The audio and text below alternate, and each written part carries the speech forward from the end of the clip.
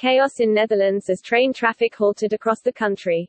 Dutch national train operator suspended all intercity and local runs across the Netherlands, advising customers to change their travel plans if possible.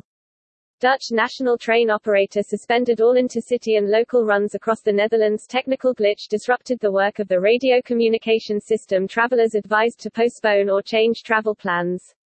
Netherlands train operator Nederlands Spoorwegen (NS) halted train services on Monday after a technical glitch disrupted the work of the radio communication system required for the safe work of the nationwide railway system.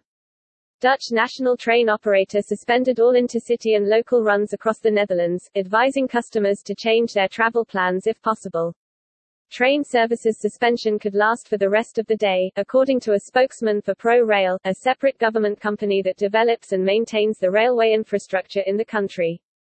The problem happened with GSMR, a specialized radio communication network that, among other things, links train drivers with traffic control and monitors train speed.